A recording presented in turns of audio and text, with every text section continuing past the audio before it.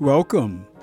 This is Jazz, just the way we like it. My name is Alfonso Severos, and this is my weekly jazz podcast, recorded live at Brick Arts in downtown Brooklyn, the People's Republic of Brooklyn. We play those classic jazz songs of the 1950s, the 1960s, and the 1970s. And we also play some of the modern stuff. We play jazz, we discuss jazz, and we discuss politics. We play songs that I listened to as a young man. And here I am now, playing them for your pleasure. And also, more important, to introduce a new generation to the fabulous art form known as jazz. Keep the music going. I'm in the studio, as always, with my co-host and good friend for over 60 years, Lawrence Williams. Hey, Larry, what's up there, good brother? All right, how you doing, man? I'm good, man. You know, we did not do a podcast last week. You know, the studio was occupied, but we're back and looking forward to playing some good music and discussing some important issues. How about you, buddy? I'm looking forward to it, Al. I can't wait. Okay, man. You know, we always start these podcasts off on a song that deals with social issues. And if you are a product of the 60s like me, you probably know that Daniel Ellsberg, the person who leaked the Pentagon Papers, ended up bringing down a president that magnified the opposition to the war. And it showed how the government was in compliance and they knew all this stuff. And these presidencies and Congress were lying to us. And in fact, Henry Kissinger called Daniel Ellsberg the most dangerous man in America. And in 1971, he leaked the Pentagon Papers. And for some of you, you know, it may be difficult to imagine, but there was a time in the 60s and 70s where this country was 100% split on war. There was not patriotic stuff. No one was saying thank you for your service stuff. People were calling GIs baby killers. And at that time, when you reached the age of 18, every male had to take a pre-induction physical. And if you weren't married with kids or in school, by the time you were 20, between 20 and 21, you were drafted. Mandatory service, regardless of your beliefs or what have you. And it so happened at that time, there was the conflict in Vietnam. Oh, what a time. People were in uproar. And the government was saying one thing, but the Pentagon Papers told us something completely different. And we bombed the hell out of that country. Now, you know, it's so ironic yet sad is that I read in the paper a few years ago, 2 or 3 years ago, that Starbucks opened up in Hanoi in North Vietnam. And, you know, it was a country, they were mortal enemies. And many people I know and other people know died in that crazy conflict called Vietnam. Well, Daniel Ellsberg recently died. And he was a hero to the anti-war movement with his releasing of the Pentagon Papers. And he died June 16th, 2023, a few weeks ago. And he released those papers in 1971. And a lot of the country was against the war and those papers, and what was exposed with the U.S. government and involvement really increased the number of people who were against it. And he became a spokesperson for the anti-war movement. And there was a song done by him, not by him, about him, called Written in the Mind of Man. And this is a song sung by James Stein. And so our piece on social justice today is to listen to this song about Daniel Ellsberg, written in the mind of man, James Stein. So, folks, sit back and enjoy. This country comes from the hearts of men who stood out from the crowd. And the time has come again for good men speaking out.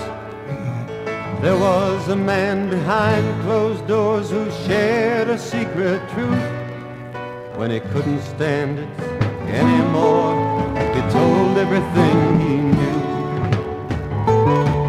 And the people on the streets of the cities and towns all across this mighty land woke up from a dream when the word came down and began to understand what happens to the men with the power when the man with the vote's asleep. How the leaders could be telling us wrong, getting us in too deep. And the government felt betrayed. He broke the law, they say. I say that he upheld the law written in the mind of man, that the truth must find a way. I'll never forget the day that Daniel Ellsberg took a stand.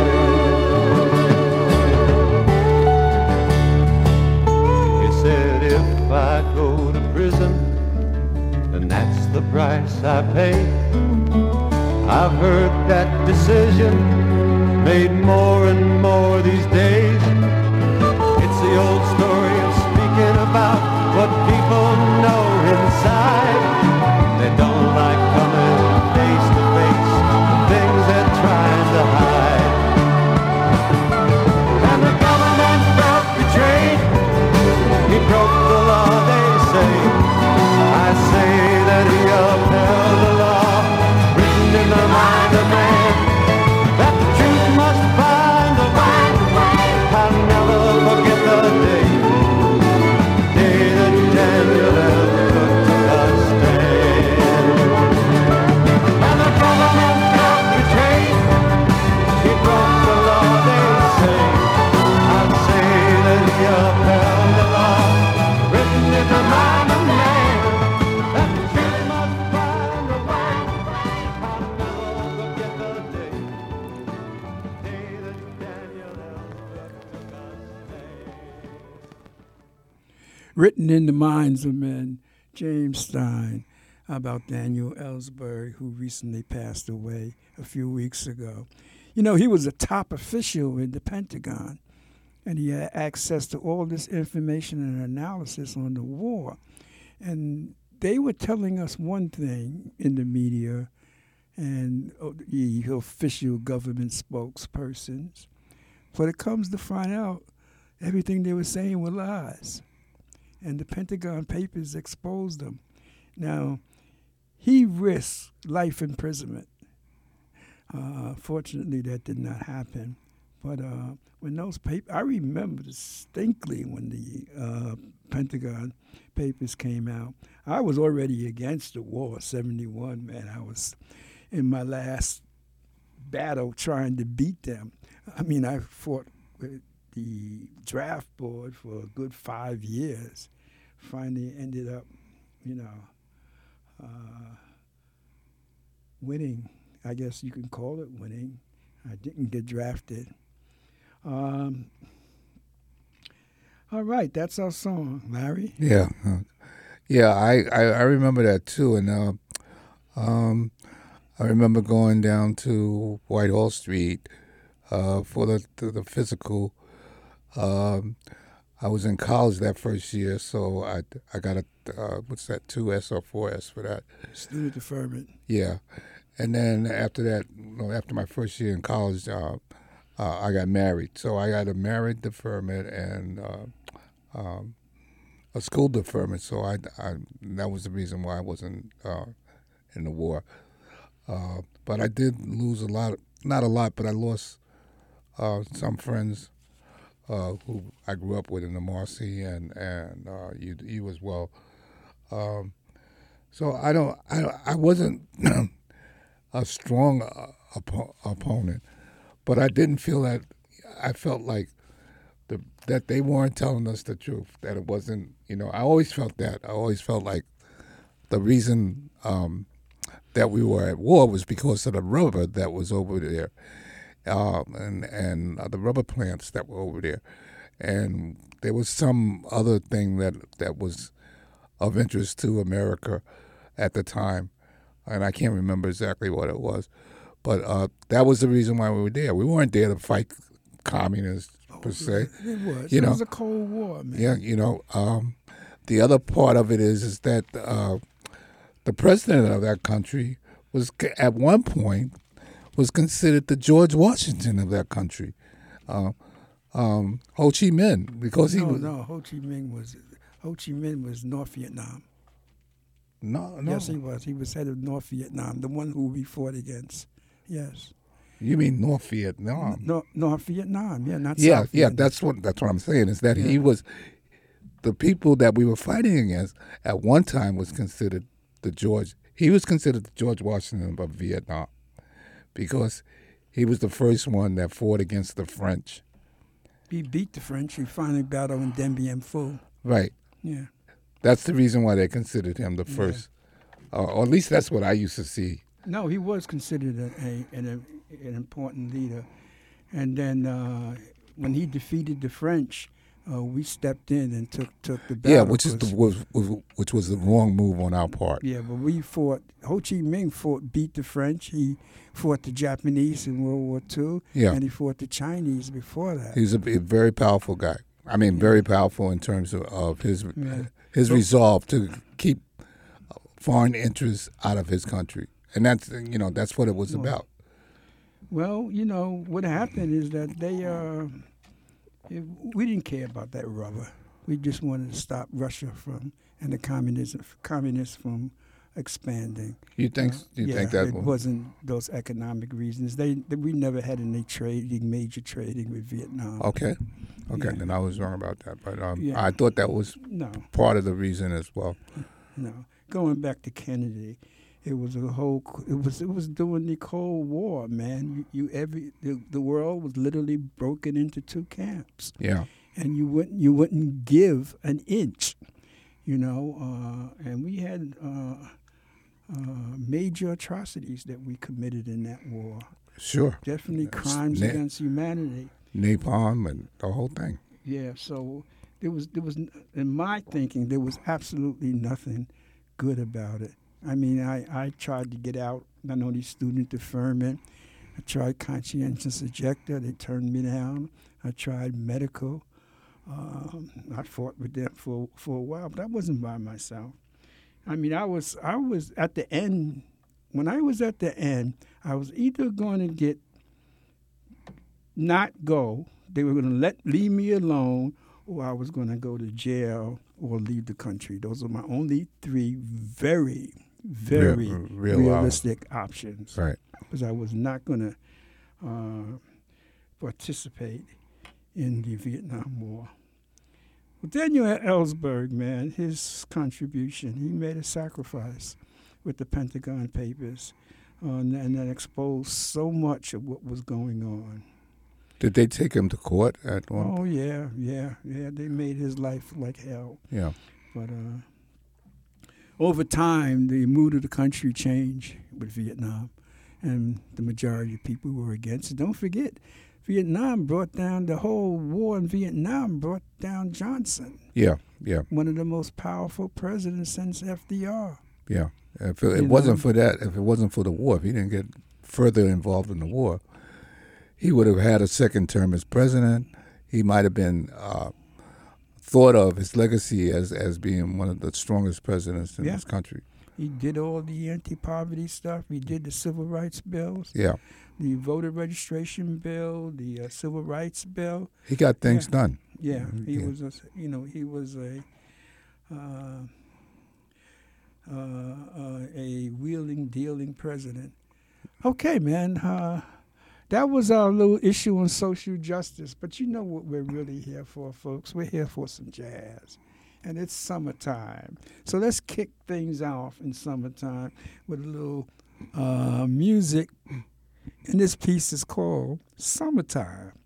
And this is by Oscar Peterson. Oscar Peterson. Summertime. Enjoy.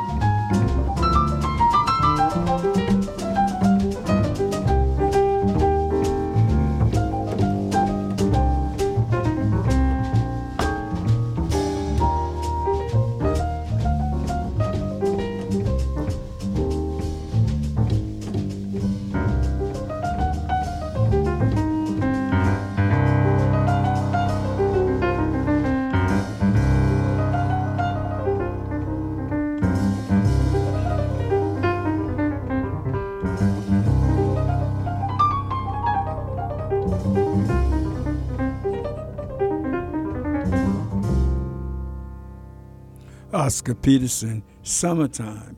Oscar Peterson, of course, is Canadian, and he was born in 1925, passed away in 2007 at the age of 82. And that's the Gershwin classic from that black opera, Porgy and Bess, Summertime. So many jazz musicians played versions of this piece. How'd you like that piece, Larry? Yeah, it was great. I love listening to Oscar Peterson because of the, the way that he plays that piano. And, like the notes are so crisp. You can just like ding, ding. It's like really good. I love listening to it. Oh, okay. Yeah, he's a well-known and respected jazz piano player. Well, folks, this has been a very interesting last week of the Supreme Court. They came down with two big decisions, man. And one was the affirmative action, excluding the use of race as a factor in admissions. It's very interesting. That suit, it's been painted as blacks versus Asians, but that's not the case in reality.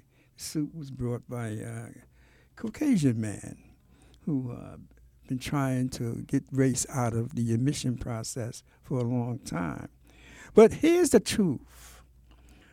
2% of black college students are affected by affirmative action.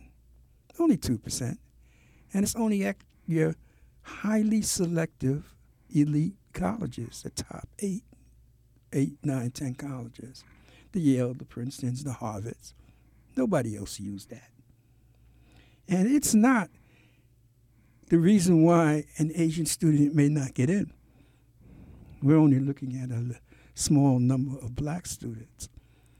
Harvard takes in, and this is the main school that's in the affirmative action argument, Harvard takes in 4% of the applicants. 4% of the people who apply. That means 96% of the people who apply to Harvard University are not accepted. Now, these are usually very good students and in the top of their class at their particular high school. And so when you look at things from that perspective, that small amount of 2% of black students who go to these top schools is almost insignificant. But if you say, okay, that 2% receive some advantage for being African American or Hispanic or being some other group, that's nothing when you take in Harvard University, where 43% of the students receive an advantage because of legacy. And legacy has to do with parents, grandparents graduating from that institution, family members making major donations to that institution, or students having some decent skills in some very unique kinds of things like golf, tennis, rowing, are giving advantages in the admission process. So 43% of everybody goes to Harvard, of the white students, have that advantage. So if there's a group who have an advantage that's limiting the number of Asian students, then it's by numbers, the white students, even though there's a pretty large percentage of Asian students and at Harvard and all the other elite schools. Larry? Yeah, I see your point. I wasn't aware of the numbers, and those are some very significant numbers when you think about what this ruling has done. So you take away that 2%, and it's not significant at all. No, it's not. It's not significant at all. That's not really going to help the Asian students. No, it's a play on race. Yeah, which is what I thought. Which the guy is denying the guy that started this. He's been trying to do this for years. And Exactly. He finally got the court in his favor. And I saw him on 60 Minutes, and he denies like it has anything to do with him being racist or anything of that nature. It's just that he's trying to apply the 14th Amendment in order to get his way in terms of it. Yeah. But I don't know, like, what effect, based on the numbers that you just cited, what effect this will have in terms of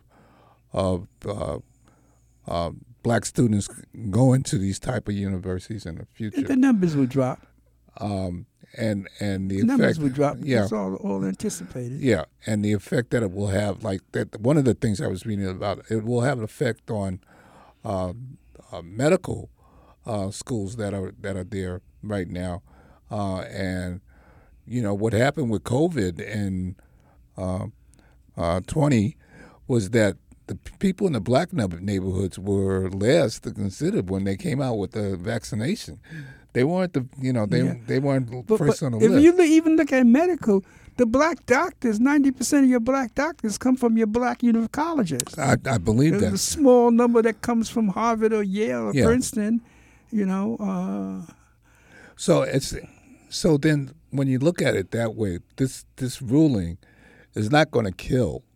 I mean, it's not No. going to destroy. No, has minimum impact. Yeah, but for the Republican But Party, it does have impact. But it's not in the university. This ruling now opens the door to destroy diversity, inclusion programs in corporate America. yes, And so there, the damage will be done. Yeah. But it'll be done not only to blacks. It'll be done to everybody who are non-white Yeah. male, yeah, including Asians. yeah. That's And where- including white females as Yes, well. yes. Yeah. So there's where the damage is going to be done Yeah, in corporate it's America. It's not. I mean, I'm quite sure there are probably some cases in the court right now that are, or at least are going to be started up based on this ruling right now, because Yeah. the court would be in their favor. So, because then corporations no longer have to do it. But here's the irony of it. The biggest supporter on the Supreme Court was Clarence Thomas, who was a beneficiary of affirmative action Yeah. at Yale Law School. Yeah, And then in the federal government, he was head of the Equal Opportunity yeah, program in the federal government. yeah, Talk about hypocrite. yeah. Well, I have a different point of view on that, and I know that it's probably not, it's. I'm going to say it anyway. Clarence Thomas is not thinking of, or at least if I'm right, of the fact that what happened with him. What he's thinking about is what the 14th Amendment says. If he's making his argument based on the 14th Amendment and he's disregarding what happened to him, then he's able to compartmentalize, the difference. He's able to make different compartments. The only problem with that argument is that the 14th Amendment is written so loosely that it could be interpreted many different ways. Right. Okay. So it's not like he's doing as a purist, holding up the ideal essence of the 14th Amendment, because people on the other side can make the same kind of argument. That amendment was written so loosely Yeah. that it can go many different ways. I got And you. it has. I got you. But I'm Yeah. just saying, like, for him, it may be the way that he's talking about it is that it applies to everybody. I mean, it doesn't just apply to blacks; it applies to everybody. So that's my only argument. And that when I hear people just downing him for what he's done, is that I think that maybe he might really think in his mind that this is the legal way to do it. Now, I may be wrong. I may be wrong, but I'm just saying that's another way to think of it.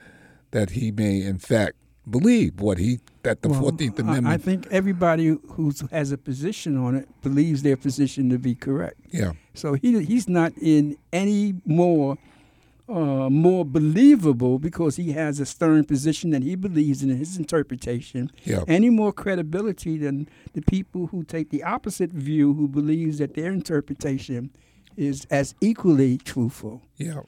So it's that's a given. The lady, the black woman that's on the Supreme Court, I forget her name. Jackson. She recused herself because she was she's on the board of Yale. I think it was Yale. Yeah. And that was the proper thing for her to do. So I don't know. I mean, we can jump on Clarence Thomas and probably rightfully so, but I'm just thinking that it could be another reason other than I'm pointing out the irony of it. Yeah. That he is against something that benefited him, that got him into the position to be against it. Okay. So do we know for a fact that's the only reason why he got into Yale? No, it's never the only reason. It's one factor. Yeah. But during the time that he was coming in, that race was considered a factor. Okay. So you can't. He did not apply as a non-racial applicant. Okay. All right. So that's that. So every major Ivy elite university did not make that the most important factor. Yeah. But it was a factor. So that on the application itself, you had to indicate race. I don't know. Yeah. Where it's done. But yeah. He surely got in. He did not get in as a Caucasian male. Yeah. Okay. Okay. Yeah. Okay. Yeah. Yeah. And the other big thing, in my mind, even bigger than the affirmative action, was the student loan program. Yeah. Now that, unlike the affirmative action that affects only 2%, student loans affects 89% of black college students. Because the way Biden put it together is that 10% given of forgiveness, not forgiveness, 10%, taken off for college students.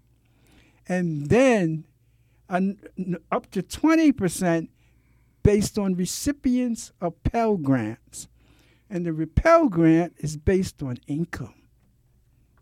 So that's where you get the 89% of the black college students today receive Pell Grants. They would have been eliminated something like $20,000 for student loans, where the average black student graduates with about $38,000 easily. Between $30,000 and $50,000 in student loans. And not only would have benefited black students, it would have benefited Hispanics, whites, all students. Now that would have had greater impact if that got through. And there is no constitutional power for the Supreme Court to get rid of it, except the fact that they gave themselves the power to rule on it. There's not based in no constitution with that. But if the president did something that was not against the law, who says the Supreme Court can get rid of it? So aren't they basing it on the fact that it didn't go through the legislative process? But it's not written anywhere that it has to. That's what they said. That's their interpretation. That's what they use. It's nowhere written anywhere. Okay. The Supreme Court wrote that rule they empowered themselves by writing a rule that will deny that decision. Okay. They didn't have that power. I don't know. They didn't have that power, Larry. I'm just saying, like, if the executive branch, which the idea of this is that one checks the other. Okay, so the Supreme Court is checking the executive branch The because Supreme Court can only interpret it by the Constitution. Okay, but listen to this first, all right? But the executive, the judicial branch is checking on the executive branch because the judicial branch felt that the executive branch did something that superseded what the legislative branch should have done, which is to enact. Well, you said the word felt. Okay. You can't make decisions on because you felt. Where's the legal precedent? There is none. Okay, then you start a precedent. You can't make a precedent. It doesn't go like that. The Supreme. That's what everybody is arguing with this decision. Not so much. And then when the Supreme Court does it, there's nothing really you can do. No, that's the last. Yeah. That's the last stop. But it wasn't an issue for the Supreme Court. It wasn't it because it's not a constitutional issue. It's not you go anywhere in American history and you tell me another situation where president's budget spending was denied by the Supreme Court, not Congress. I can't. Okay. Yeah. Okay. Yeah. I don't know. I just think that. I know what you're saying, the balance of power, but Yeah. this is not an issue of the balance of power. Okay. That's not the issue. All right? So there's no recourse. There is no recourse in terms of. There's another, besides Biden just doing what he wants to do, Well, and he what can't do that once the Supreme Court is not involved with it. No. There is another recourse, yeah. And you'll probably take that action. People would say, the Supreme Court can't rule on executive privilege. Oh, this was not executive privilege? No. Then they can't. Then that's probably what. So what would prevent him from doing an executive privilege? I don't know. He went one way, and because he went through no one thought that this would be an issue. Yeah, no one thought that it would be an issue. It wasn't that. It's other people who brought it to the courts. Conservatives brought it to the court. If the conservatives didn't bring it to the court, the court couldn't do nothing. It's the same thing with affirmative action. Yeah, true. So these are issues in which the courts have imposed themselves with their rulings that have major consequence. They don't sit in isolation. 40 million people would have been affected by the loan program, college students. 40 million. So I don't understand. Like, why doesn't Biden just make an executive order, unless it's not? I'm sure there's reasons why he chose not to go that way. But I really have to look at what he said. But I know he has other plans. This is not over.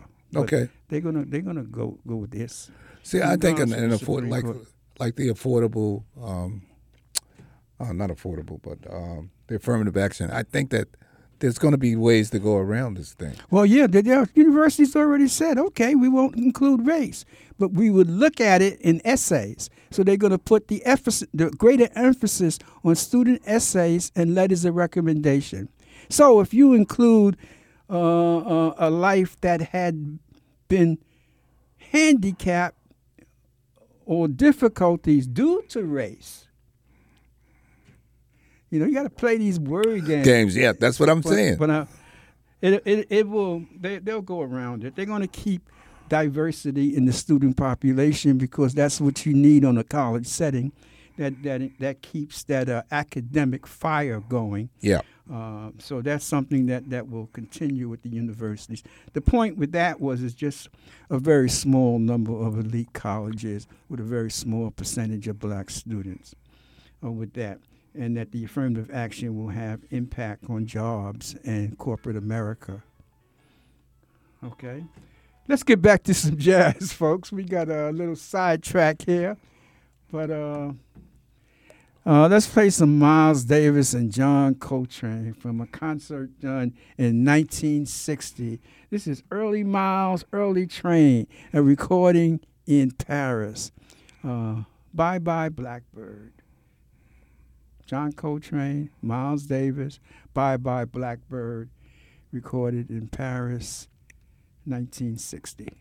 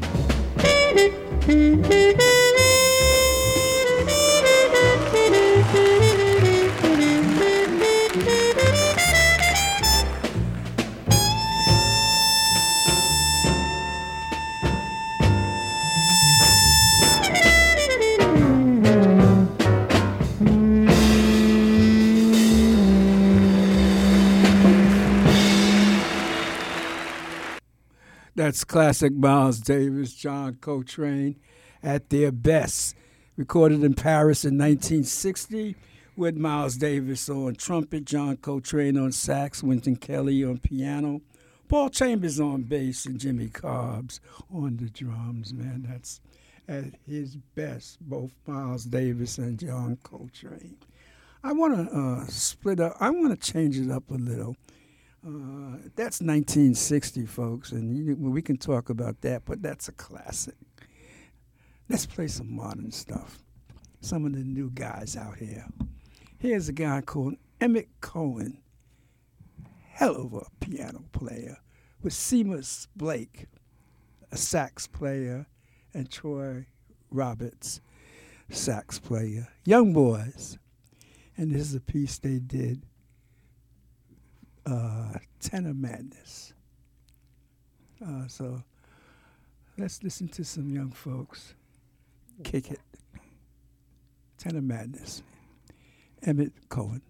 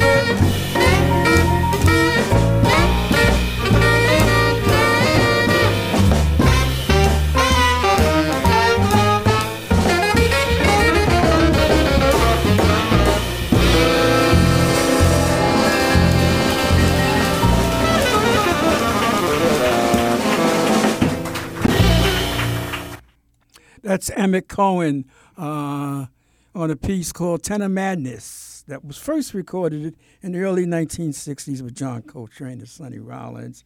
He had Seamus Blake on sax, Tony Roberts on sax, Russell Hall on bass, and Jonathan Barber on the drums. And Emmett Cohen is making a name for himself, man. Well-respected young jazz piano player. Larry. That sounded really good. I mean, I really liked their interpretation of Tender Madness. It was really good. I heard a little bit of the original right there. I mean, I liked the interpretation. I liked what they did with it. It was really good. And the piano player was Emmett Cohen. Emmett Cohen. I'm gonna try to look him up a little bit, see what's happening with him. And he sounded good too. He sounded really good. Yeah, he's been out there. Here's another young player who's been on the scene a little while, Veronica Swift, and she does this piece with Wynton Marsalis called Cherokee. But you got to listen to the solo by Wynton Marsalis and then listen to her. So, sit back and enjoy.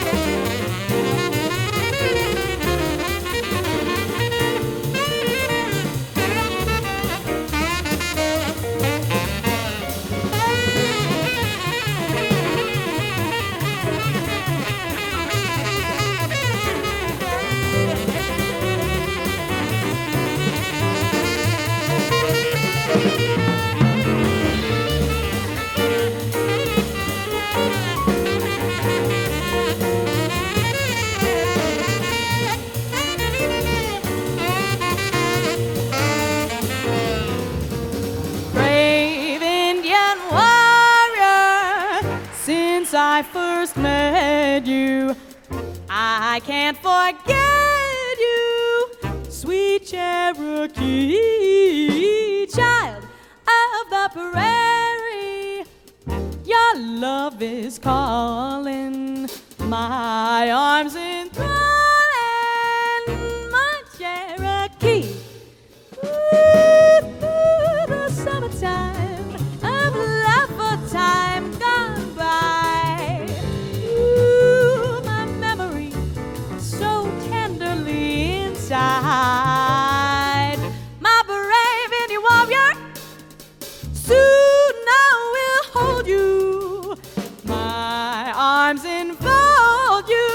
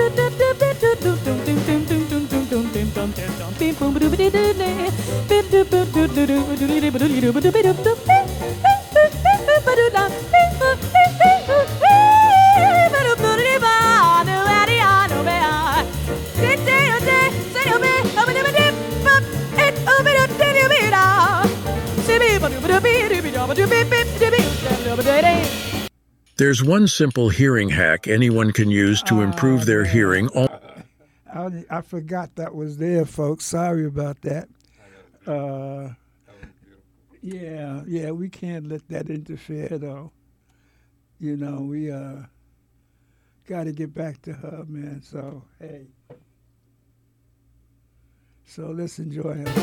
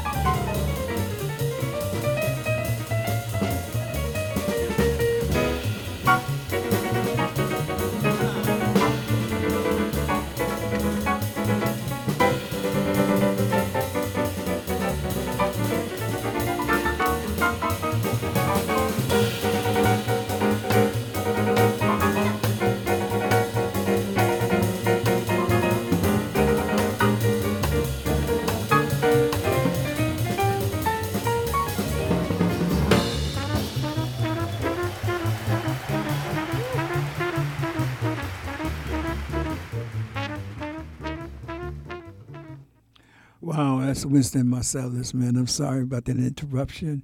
But Veronica Swift. That was beautiful. That was beautiful. That was just out of sight, man. I really, wow. She's such a small little thing. And she's got such a booming voice. It is really beautiful what I just saw. Yeah, she's been around for the last 6 or 7 years, man. Maybe a little longer, but not that long. So that she's another young artist out there, and well, we're gonna go out because it's that time, folks, on another young artist who is pretty powerful, man. She's a singer, Akua Ulrich. Akua, A-K-U-A, Ulrich. And she's going to sing one of Nina Simone classics, Cinnamon. So, folks, we're going to go out on this. I'd like to thank everybody for listening. I hope you enjoy this podcast. And as always, folks, until the next time, peace and love.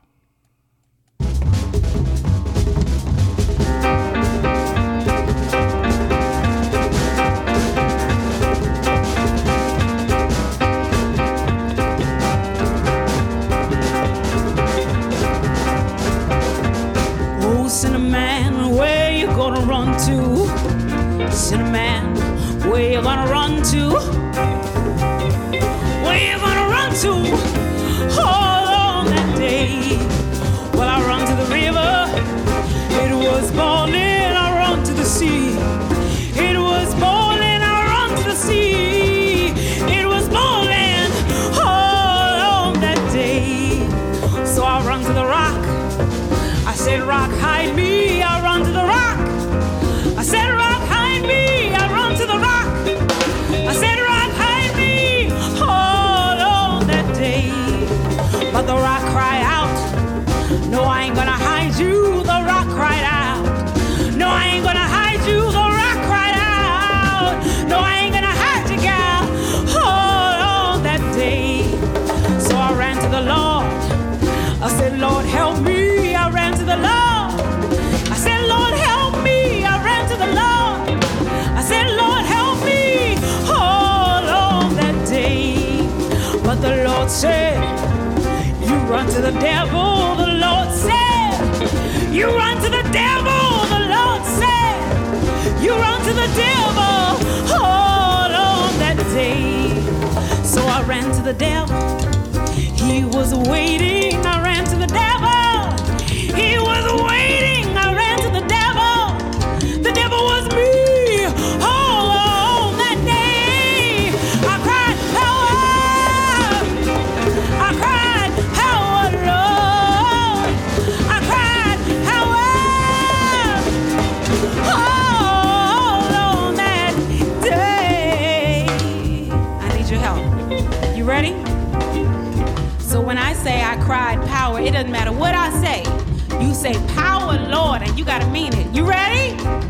Let's do it. 1, 2. I cried power. I cried power, Lord. I cried power. All on that day. I cried freedom. I cried freedom now. I cried freedom. All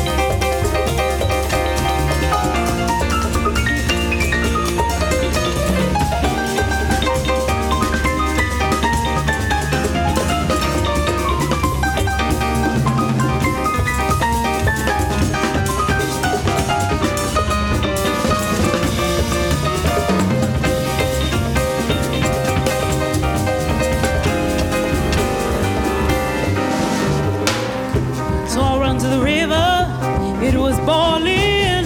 I run to the sea, but it was filled with oil. I ran to the sea, it was filled with oil all that day. So I run to the Lord. I said, Lord, help me. I ran to the Lord. I said, Lord, help me. I ran to the Lord. I said, Lord, help me. All that day. The Lord said, child, where were you when you'd ought to have been praying? Oh, Lord, Lord, all that day. So I ran to the devil. The devil was waiting. I ran to the devil. It was a mirror. I ran to the devil. The devil was me. Oh, that day.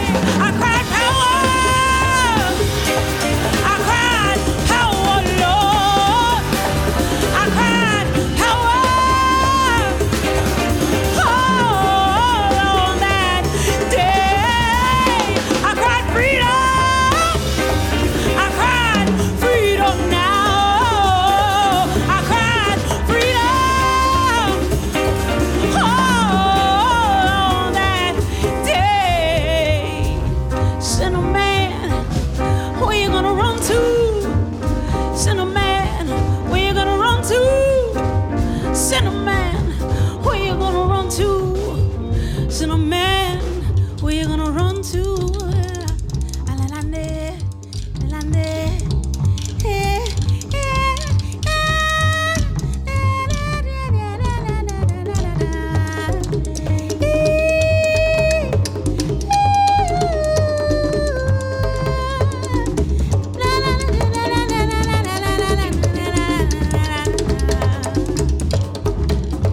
Sinner man, where you gonna run to?